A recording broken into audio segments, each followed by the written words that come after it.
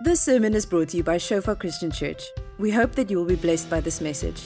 Our audio and video sermons are also available on Shofar TV to download and share.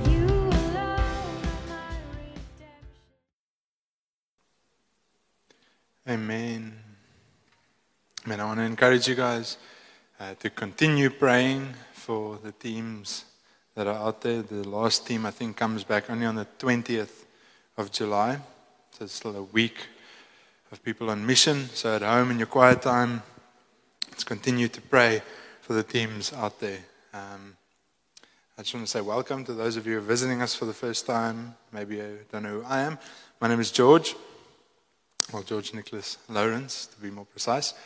I'm the young adults pastor, and I think the church is going to start getting tired of this, but I describe my position as what it means to be a young adults pastor is if you're not studying anymore and you're not pushing a pram yet, then you fall under me, then I'm your pastor. For those of you who maybe don't know the bathrooms, if you go through that door over there, the men's are on your right and the women's are on your left. I think it's important to know where the bathrooms are. And then we've got people streaming, joining us via Facebook, and I want to welcome you guys. And then let's just all be honest that most of us are thinking and wondering now, if you haven't checked on your phone yet, what either the Wimbledon score is or the World Cup cricket final score. This is why I left my phone down there and I disconnected from the internet. I don't need distractions now. But yeah, I'm super excited to share with you guys tonight something that the Lord has been doing in my heart. I think it's an interesting thing for me to discover what it means to be in ministry full-time, to be a pastor full-time. I don't know exactly what that means yet. But the reality of it is that I have to do with saved people about 90% of the time. People who love Jesus, and it's amazing. It encourages me and builds my faith. But I don't get a lot of FaceTime or a lot of time with people that are not in church, that are not saved, that don't know Jesus, and that are maybe looking for Jesus. Or maybe they don't even know that they're looking for Jesus yet. So the past while, I've been looking introspectively at how can I involve myself in getting to people who don't know Jesus. What are the places and the areas where I can get myself involved to share the love of God? And that's what we're going to talk about a bit tonight, is loving your culture, tent makers and philosophers. And I think the title will make a bit more sense as we go along. Okay, so we're going to start off by reading 18 verses out of Acts 17. Are you guys ready for that? Okay, we're going to read through it once, just completely, so that we have an idea of just what is happening in the story. Just a bit of background. Paul was ministering in Thessalonica. Things went great there ministry-wise, but popularity-wise it didn't go so great. They really went for him and wanted to kill him, so he fled to Berea. In Berea things went great. Faithful stewards of the word listened to what he had to say, but the people from Thessalonica chased him in Berea, and he had to flee again, and he fled to Athens. And this is where we find Paul, and we're going to pick up from verse 16. So if you guys want to follow either on the screen or on your phone or in your Bible, more than welcome to do that. Now, while Paul was waiting for them, this is Timothy and Barnabas. Now, while Paul was waiting for them at Athens, his spirit was provoked within him as he saw that the city was full of idols. So he reasoned in the synagogue with the Jews and the devout persons, and in the marketplace every day with those who happened to be there. Some of the Epicurean and Stoic philosophers also conversed with him. And some said, "What does this babbler wish to say?" Others said, "He seems to be a preacher of foreign divinities, because he was preaching Jesus and the resurrection." And they took him and brought him to the Areopagus. saying, "May we know what this new teaching is that you're presenting, for you bring some strange things to our ears. We wish to know, therefore, what these things mean." Now all the Athenians and the foreigners who lived there would spend their time on nothing except telling or hearing something. So Paul, standing in the midst of the Areopagus, said, "Men of Athens, I perceive that in every way you are very religious. For as I passed along and observed the objects of your worship, I found also an altar with this inscription, 'To the unknown God.' What therefore you worship as unknown, this I proclaim to you.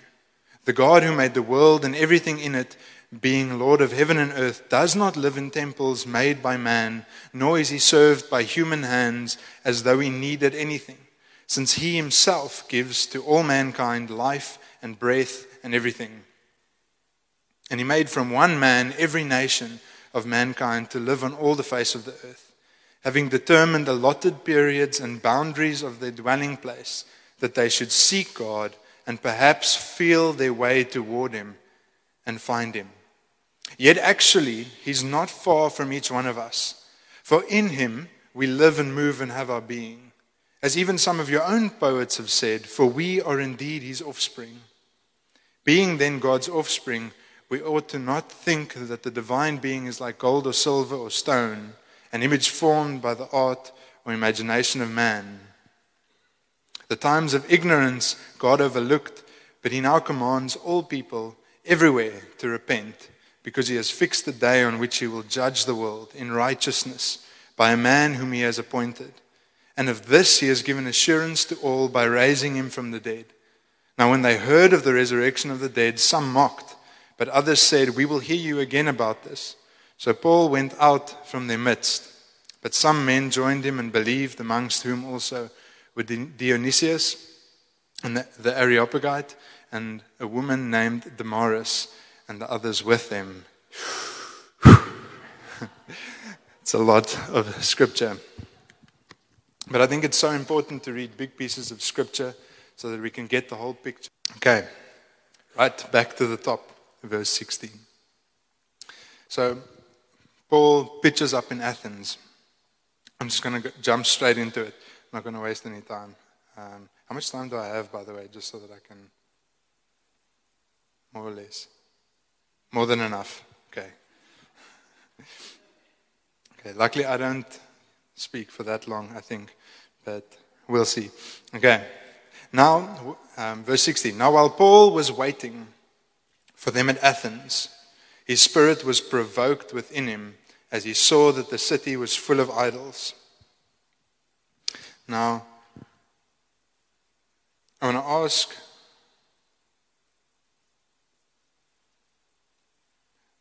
I almost went ahead of myself. Now, while Paul was waiting for them at Athens, his spirit was provoked within him as he saw that the city was full of idols. I find myself walking through Stellenbosch. I go for a lot of coffees all over town, see people. I do my shopping at Die Boort Spar. I sometimes just walk through the botanical gardens, and I see a lot of people, just people that I don't know, just random strangers. I see a lot of homeless people. I drive through town at night, and I see students that are really drunk and really lost, and it looks like they're in a deep place of chaos. And I find myself hardened and cold towards this reality, that people in our town are literally, because of the cold, dying. I find myself cold towards people who don't have food, because I've become so accustomed to just seeing them. And I want to ask you a question, is when last were you provoked? When last were you in anguish? When last did you have a deep sense of care towards someone in Stellenbosch as you walked past them? The interesting thing is that it doesn't say that Paul went to Athens on a mission. it said he was waiting for his friends. And I find myself that when I'm waiting, I'm scrolling. Facebook, Instagram, sports feeds, messages. Not all. It's not bad stuff. But while Paul was waiting, his spirit was provoked within him because he saw the city was full of idols. Now, the important thing to note about this is that we can't produce this compassion. We can't produce this feeling of being provoked or being in anguish over what's happening around us. Like, we don't just want to be radical for the sake of being radical. But it's a character thing. You see, Paul had followed God and had grown in intimacy with God for a long time before he was provoked. This, what Paul is feeling, is because he's intimate with God. Because character has been built in for him to see where there is need, for him to see where there is a gap for the gospel.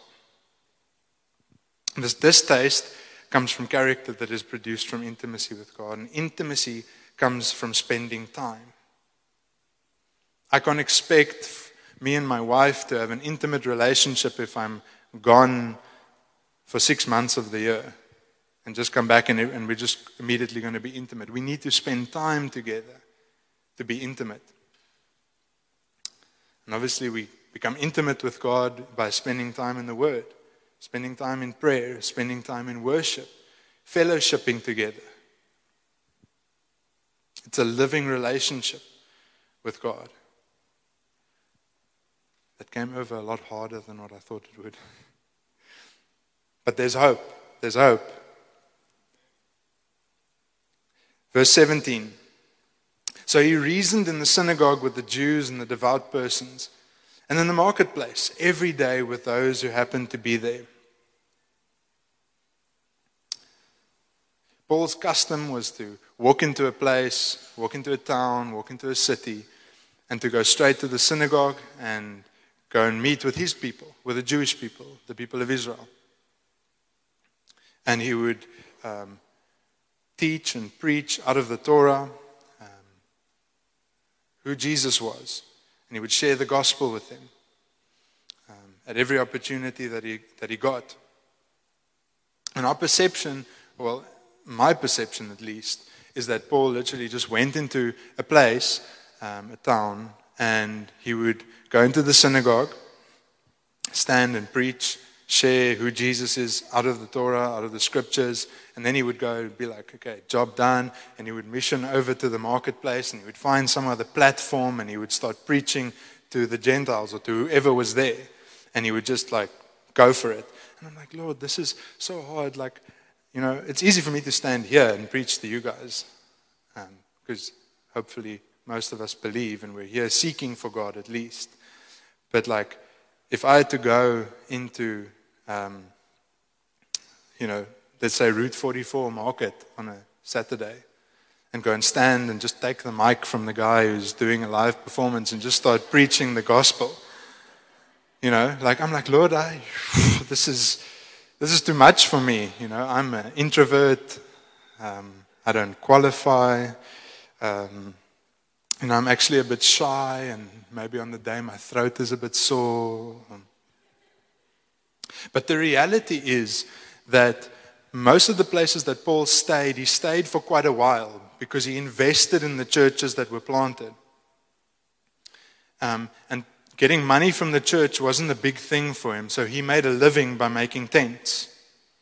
And doing a bit of research, I discovered that when you look at in history, that in a historical perspective, that Paul would sit and he would make tents. He would make his living, and while he's making his living, making tents, he would converse with whoever would come in.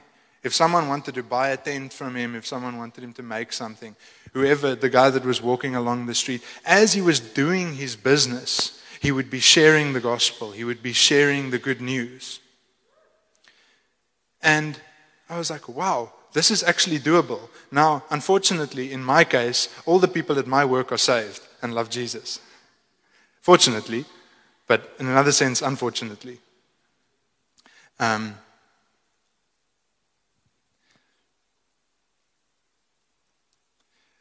want to ask us another question is, do we believe that the gospel is the power of God unto salvation for those who believe? Because if you do, and if we do, then we need to share the gospel in our workplaces, in our sports teams, in our schools, in our residences. And we're going to talk a bit about what does that look like? What does it look like that day by day I share the gospel, I live the gospel? Is everybody with me? Give me a thumbs up if you're with me. Great. Okay, let's go on. Verse 17. Some of the Epicurean and Stoic philosophers also conversed with him, and some said, "What does this babbler wish to say?" Others said, "He seems to be a preacher of foreign divinities, because he was preaching Jesus and the resurrection." So, just a brief background. An Epicurean is someone that's like an agnostic. Their point in life is to make life as pleasurable now as possible. So they believe there is a higher power, but they want to make life as pleasurable as possible now and avoid pain at all costs, because there is no afterlife. There's no life after death. The Stoics, on the other hand, are more like pantheists. So they believe that there's many gods, and they believe that everything is God, and God is everything, and in fact we are God. Very briefly, and in layman's terms, that's what they believe. And these guys, now in verse 19, and they took him and brought him to the Areopagus. And the Areopagus is a hill. Some would know it as Mars Hill, where the Roman god Mars dedicated the hill unto him. So this is where 30 of the cleverest minds in the world came together. Philosophers, intellectuals came together. And these Epicureans and Stoics, they took him and brought him to the Areopagus, saying, "May we know what this new teaching is that you are presenting? For you bring some strange things to our ears. We wish to know, therefore, what these things mean." So they're kind of like, this guy's saying a whole lot of weird stuff about this. Just something to note is that this message or this sermon or speech that Paul is giving, these are the main points of the sermon. So it might be short in terms of length for us, but the way that they recorded it would have been the main points, would have written down, and he would have expanded on every point. So just to take that in mind. So he's now preaching a lot of stuff, and they're like, okay, we need to know what this is that you're talking about. And I think it's in verse 21, it says, "Now all the Athenians and the foreigners who lived there would spend their time on nothing except telling or hearing something, specifically something new." Verse 22, "So Paul, standing in the midst of the Areopagus, said, 'Men of Athens, I perceive that in every way you are religious. For as I passed along and observed the objects of your worship, I found also an altar with this inscription, to the unknown God.'" So he starts off by saying, "I perceive that in every way you're very religious." And he says, so he's not saying it's a good thing or it's a bad thing. He's just saying, like, I've noted this. I've seen that you are very religious. And also I've observed the objects of your worship. And I've observed this altar with an inscription, "To the unknown God." And we stand on this side of the story, so we know what Paul is going to say, and we know that he's going to use this unknown God to preach Yahweh, Jesus, in their context. But for them, for the Epicureans and the Stoics, the unknown God was like a scapegoat. So they believed in many gods, but in case they missed one, in case they kind of didn't know about a new God, or they couldn't think of one more to create, they created this unknown God. So that if anything would go wrong, or anything didn't go the way that they planned, then they would just fall back on this unknown God. No, it's the unknown God that is punishing us, or so it's almost like a scapegoat. So they created this God, because all the gods that they have are created. And we're like, oh, yes, that's so bad. But if we apply it to our culture, an example, or let me just first say it, that our attention and our devotions are often very divided. I saw it today by myself. I'm busy, and I've got my sermon worked out, and I'm just typing the PowerPoint. And I think, let me see what's happening on the cricket.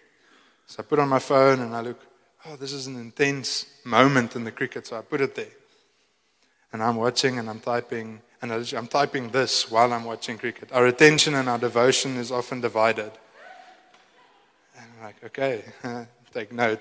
Phone in the room, go back to your study and go and write down. But our attention and our devotions are so divided that we often, and I would bet most of the time, unintentionally, we see our God, Yahweh, our Lord, we see Him as the unknown God. You see, we need to write an exam, so we cry out to God. We need Him. We're stressed, or we're depressed, or we're in a place, in a deep hole, we cry out to God because we need Him. We need breakthrough, so we cry out to God. And what we slowly but surely start doing is we start cultivating a culture where we come to God for what He has and not for who He is. You see, we're just like the Epicureans and the Stoics. Many times. Not all the time, but many times. And this is that character thing that I'm getting back to. Is that when we spend time with God, it's for who He is, not for what He can give to us. Yes, He gives us amazing things. He's given us the greatest gift of eternal life, to know the one and only true God. He's given us the greatest gift. But Vilio said it so beautifully last week. He asked us, did your pain or your sin or even the devil die on a cross for your sins? For you? Obviously not. It's Jesus Christ. And He died so that we can have a relationship with Him. So oftentimes we put God in that unknown box, just like a scapegoat, in case things don't go according to my plan. You see, I've got my plan, my 5 steps, my path that I want to lead. And if it doesn't go according to that, then I'll cry out to God. But how about we align our hearts, we align our lives to the Word of God?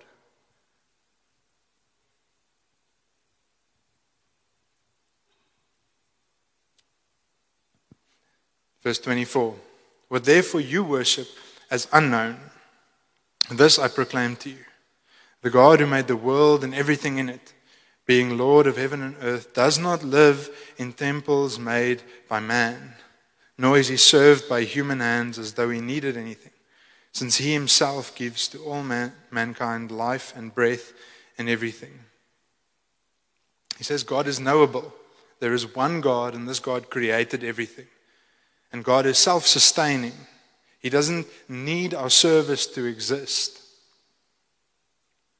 Verse 26, and He made from one man every nation of mankind to live on all the face of the earth, having determined allotted periods and the boundaries of their dwelling place, that they should seek God and perhaps feel their way toward Him and find Him.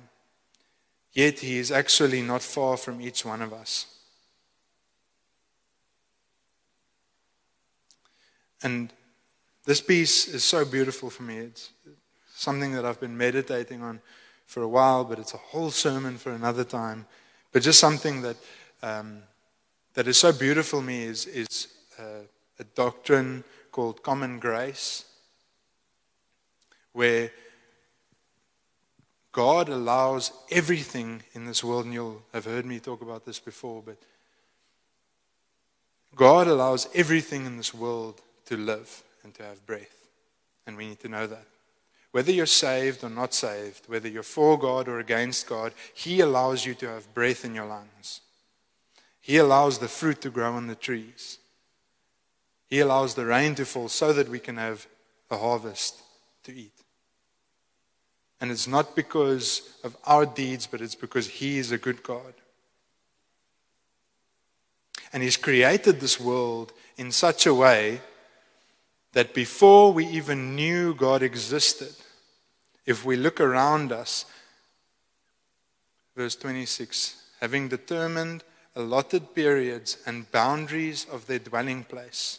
So this time, our time on earth, and the place that we live is designed in such a way that they should seek God, that we should seek God. And not just seek Him, but seek God and perhaps feel their way toward Him and find Him. God has designed the world in such a way that we can feel our way and find our way towards Him. And He goes one step further and He says, yet He is actually not far from each one of us. Because out of experience, we know that God pursues us. Because He sent His Son to die. He didn't ask you to come running. He sent His Son to die on the cross, to forgive your sins, to give you eternal life, to reconcile you to the Father.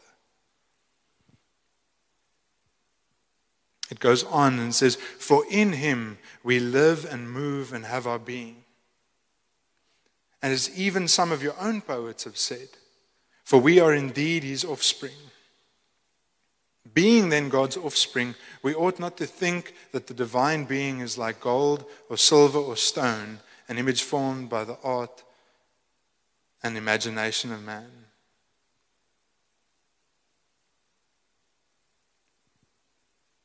So Paul is kind of setting them up here. He's kind of setting the stage because, like a geekish point, is he's using a framework from that of Plato to kind of share this. So Plato had a framework of giving a speech, and Paul is actually using this framework to present the gospel to them. So he's kind of like bringing them along, and he says to them, you know what? You guys believe in a lot of gods. Some of you believe there's a higher being. But don't you think, this is now like my interpretation, my what I could imagine Paul saying. He says, you guys believe different things, but both of you believe that there's a higher being. But don't you think that so you guys serve many gods, but certainly they come from somewhere. And this unknown God that you worship, I'm actually telling you that He's the ultimate God. He's the only God. There's actually only one God because He created everything. He's the Lord of heaven and earth. And if He's the Lord of heaven and earth, don't you think He created the world in such a way that we would feel our way towards Him and maybe find Him? And I can see them almost being like, yeah, that makes sense. We're with you. And he's like, but he's not far from you. He's actually near you. Because your own poets have actually said, we are indeed His offspring. So these images and these idols and these altars that you guys have made, these temples even, that you go to worship these gods, the ultimate God doesn't actually need them because He's self-sustaining. And there's nothing that we can create from our minds or in art that can represent God, but we are actually image bearers of God. And I can just see everybody like, okay, we're following you. This all makes sense. We're with you. Then he goes on and he hits them with the right hook. Verse 30, he says, the time of ignorance God overlooked, but now he commands all people everywhere to repent, because he has fixed the day on which he will judge the world in righteousness by a man whom he has appointed. And of this he has given assurance to all by raising him from the dead. Now when they heard of the resurrection of the dead, some mocked, but others said, we will hear you again about this. So Paul went out from their midst, but some men joined them and believed, among them whom also were Dionysius, the Areopagite, and the woman named Damaris, and others with them.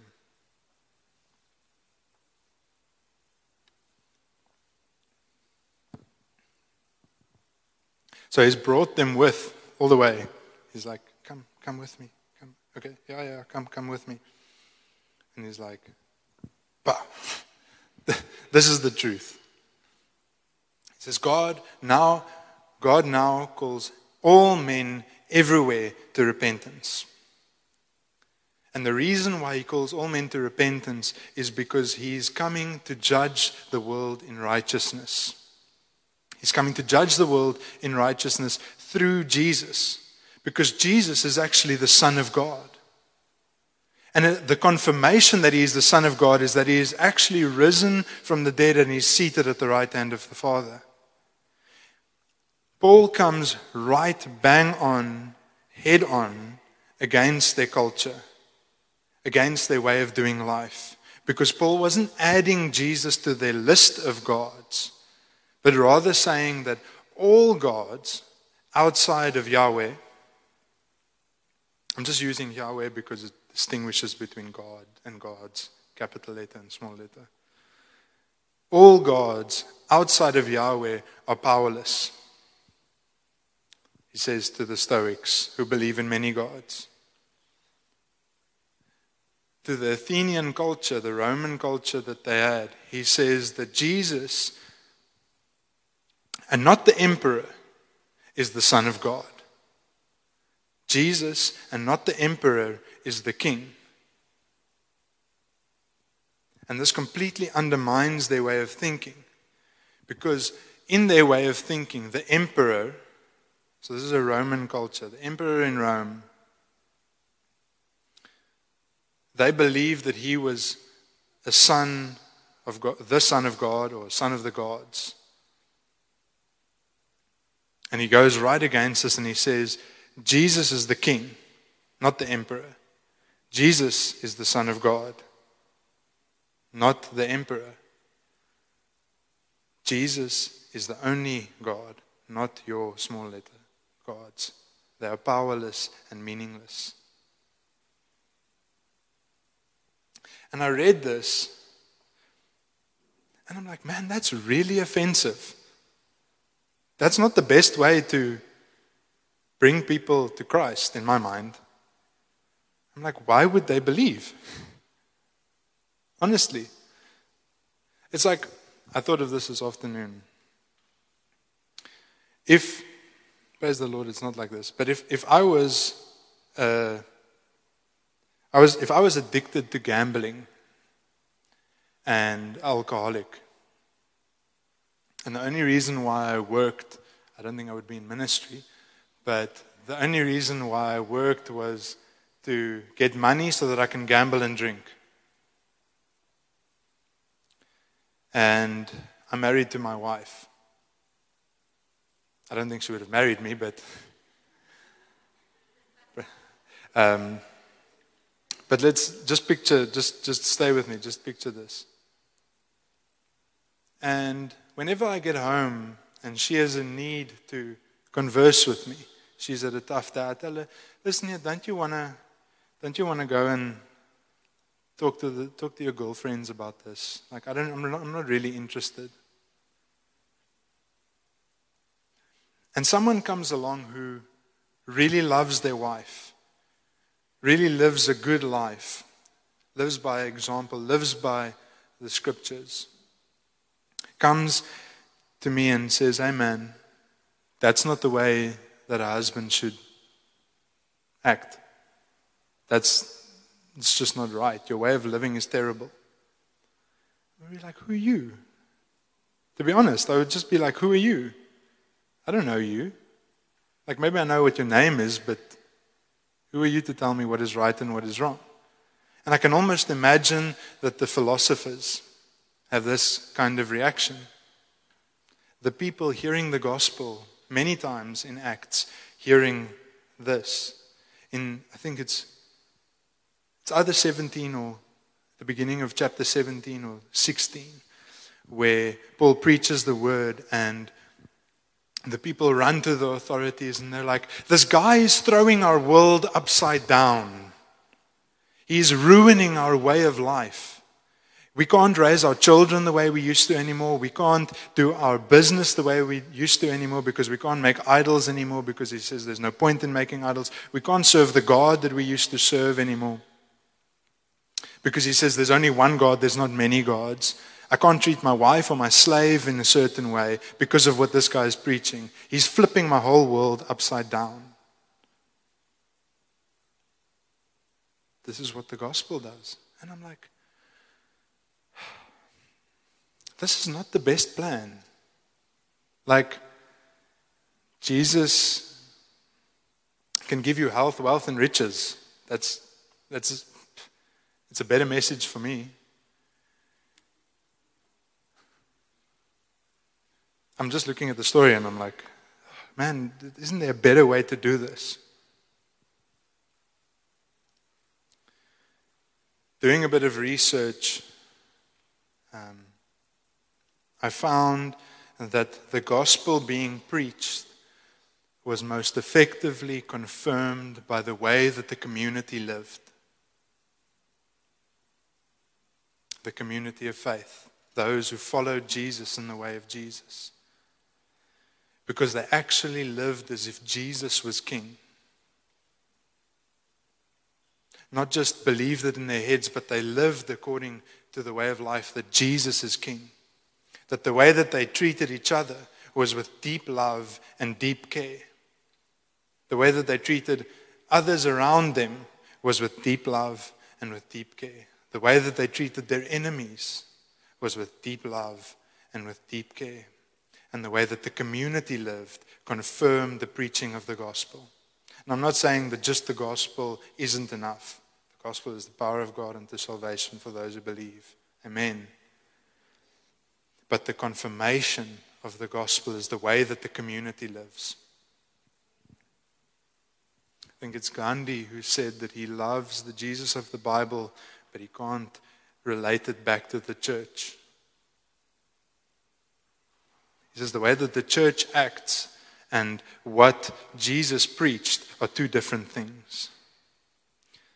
And we don't do it intentionally, but I think our attention, our object of worship, our focus of devotion is divided so many times. There's, at the end of Romans 14, verse 23, I think it's the last verse, we spoke about this in Sal. Oh man, Sal has been blessing me so much. Community, talking about what God is doing in our lives, challenging each other with difficult questions, talking through stuff. It's been blessing me. If you're not in a small group, I urge you, join a small group. We spoke about this. I'd done a bit of study on it, and then I kind of asked them the question, what do you think of the scripture? Romans 14, verse 23, it says, whatever does not proceed from faith is sin. The first time I read it, it knocked me a bit off guard. And we spoke about it, and we said, whatever does not proceed from faith is sin. God has given us the Word, the infallible Word of God, And I'm going to say it 1,000,000 times. Go and read Matthew 5, 6, and 7. Go read the commandments of Jesus. Go and read what He commands us, the way that He commands us to live. And you will see that that way of living is meant for human beings to flourish. It talks about difficult stuff, not judging, taking the log out of your eye before you spot the speck in someone else's eye. Loving your enemies, not committing adultery, not physically, but not even in your heart. Don't commit murder, not physically, but not even in your heart. And he goes on and on. He goes for 3 chapters. He talks about the way that we should live life. It's clear in Scripture. We don't have to guess. We don't have to thumb suck. We don't have to sit with our legs crossed and hope that there will come instruction of the way that we need to live. It's clear in Scripture. Go and read Matthew 5, 6, and 7. Write it down if you don't know. If you've never read it, go read it. But there's that. And if we live according to that, we live according to faith. Because then what we're saying is we believe that what Jesus commanded us to do is the truth. Then we believe that Jesus is who He says that He is, and we believe that He is the Son of God. And then we're living by faith. It's on the one hand. And on the other hand, we live by the conviction of the Holy Spirit. So what does that mean? So we believe that we can hear the voice of God. We can hear the Holy Spirit speak to us. And on the 1st of January 2014, I'm going to be very honest and very vulnerable with you guys now. I drank too much. Sinner in the house. I drank too much. Not excessively. I was with my parents and it was New Year's and I enjoyed the wine too much. I'm going to be honest. I'm not going to try and justify it. The wine tasted too good. And I drank too much. Didn't do anything silly, but I knew that I drank too much. And I went to my room that evening. I knew the Lord. And I felt the Holy Spirit say to me, George Nicholas, I don't want you to ever drink again. And I was like, yeah, sure. Next morning I woke up and I was like, okay, let's just check again because maybe I was a bit jolly. I was just like, yeah, whatever. And I sat in my quiet time and I prayed, God, speak to me again. If this is really what you want me to do. And I felt a prompting in my spirit of the Lord saying, yes, I don't want you to ever drink again. And I was like, yes, Lord. Because I was so sure that it was God speaking to me.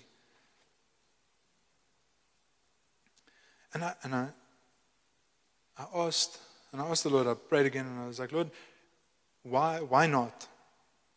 And I just felt the Lord saying that for the position, this was before I wanted to go into full-time ministry, he said the position that you're going to hold in society, the position that you're going to hold in your congregation, it's just something a standard of living that I want you to keep up.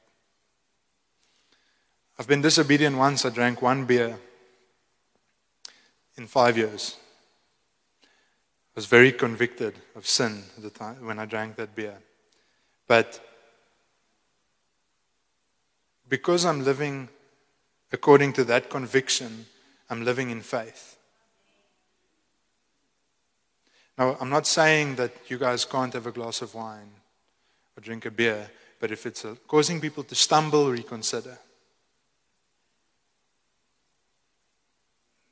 I don't mind, but if it's causing people to stumble, beware. But there's certain things that God will convict us of because He's planned the path before you. He knitted you together in your mother's womb. He knows you better than what you know yourself. He has plans for you, a future to prosper, hope. And we need to walk according to the convictions that God lays on our heart, together with the Word of God. The Spirit and the truth need to come together in our lives. It's not one or the other one, it's both. Just one more testimony and then we're going to wrap up. There's a scripture in John 6. We all know it really well. Specifically verse 8. Jesus and the disciples are ministering on a hill, and it's getting late and the people can't go back home to get food. So they need to feed 5,000 people and they don't know what to do. And this little boy comes, I'm obviously paraphrasing the George translation. And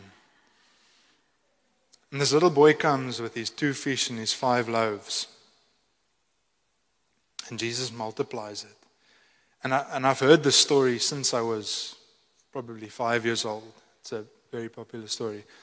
But in my second year, Sias asked me if I would go with him to Iran. At that stage, it was the second most persecuted country in the world. I was scared. Scared because of the danger, because of what it would cost, but more scared because I didn't know anything. And here's this team with these guys that, they're like, to me, they're giants in the faith. Like, they know they can preach and teach, and they, they've been in church for a long time. They've went on mission before, and these guys are like my heroes. And here I am, and I'm going along with them. And Sias asked us, we must pray for a word for this mission that will sustain us.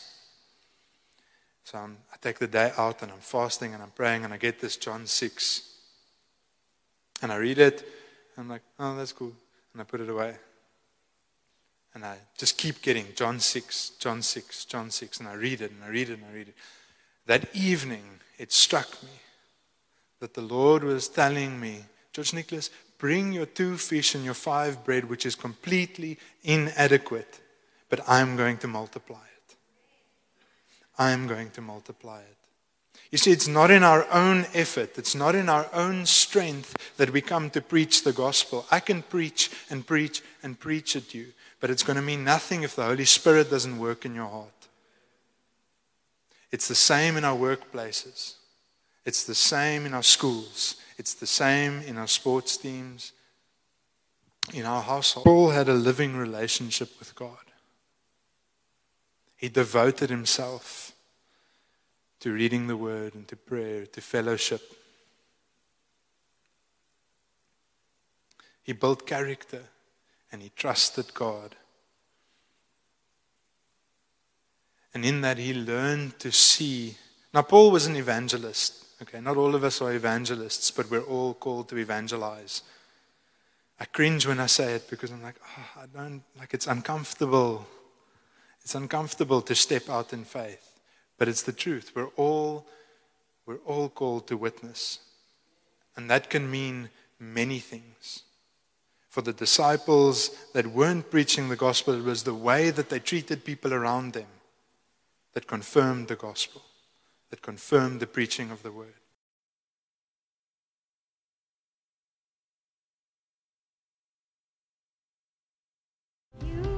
Thank you for listening. Remember that our sermon audio and videos are also available on Shofar TV. Go to www.shofaronline.tv to download and share.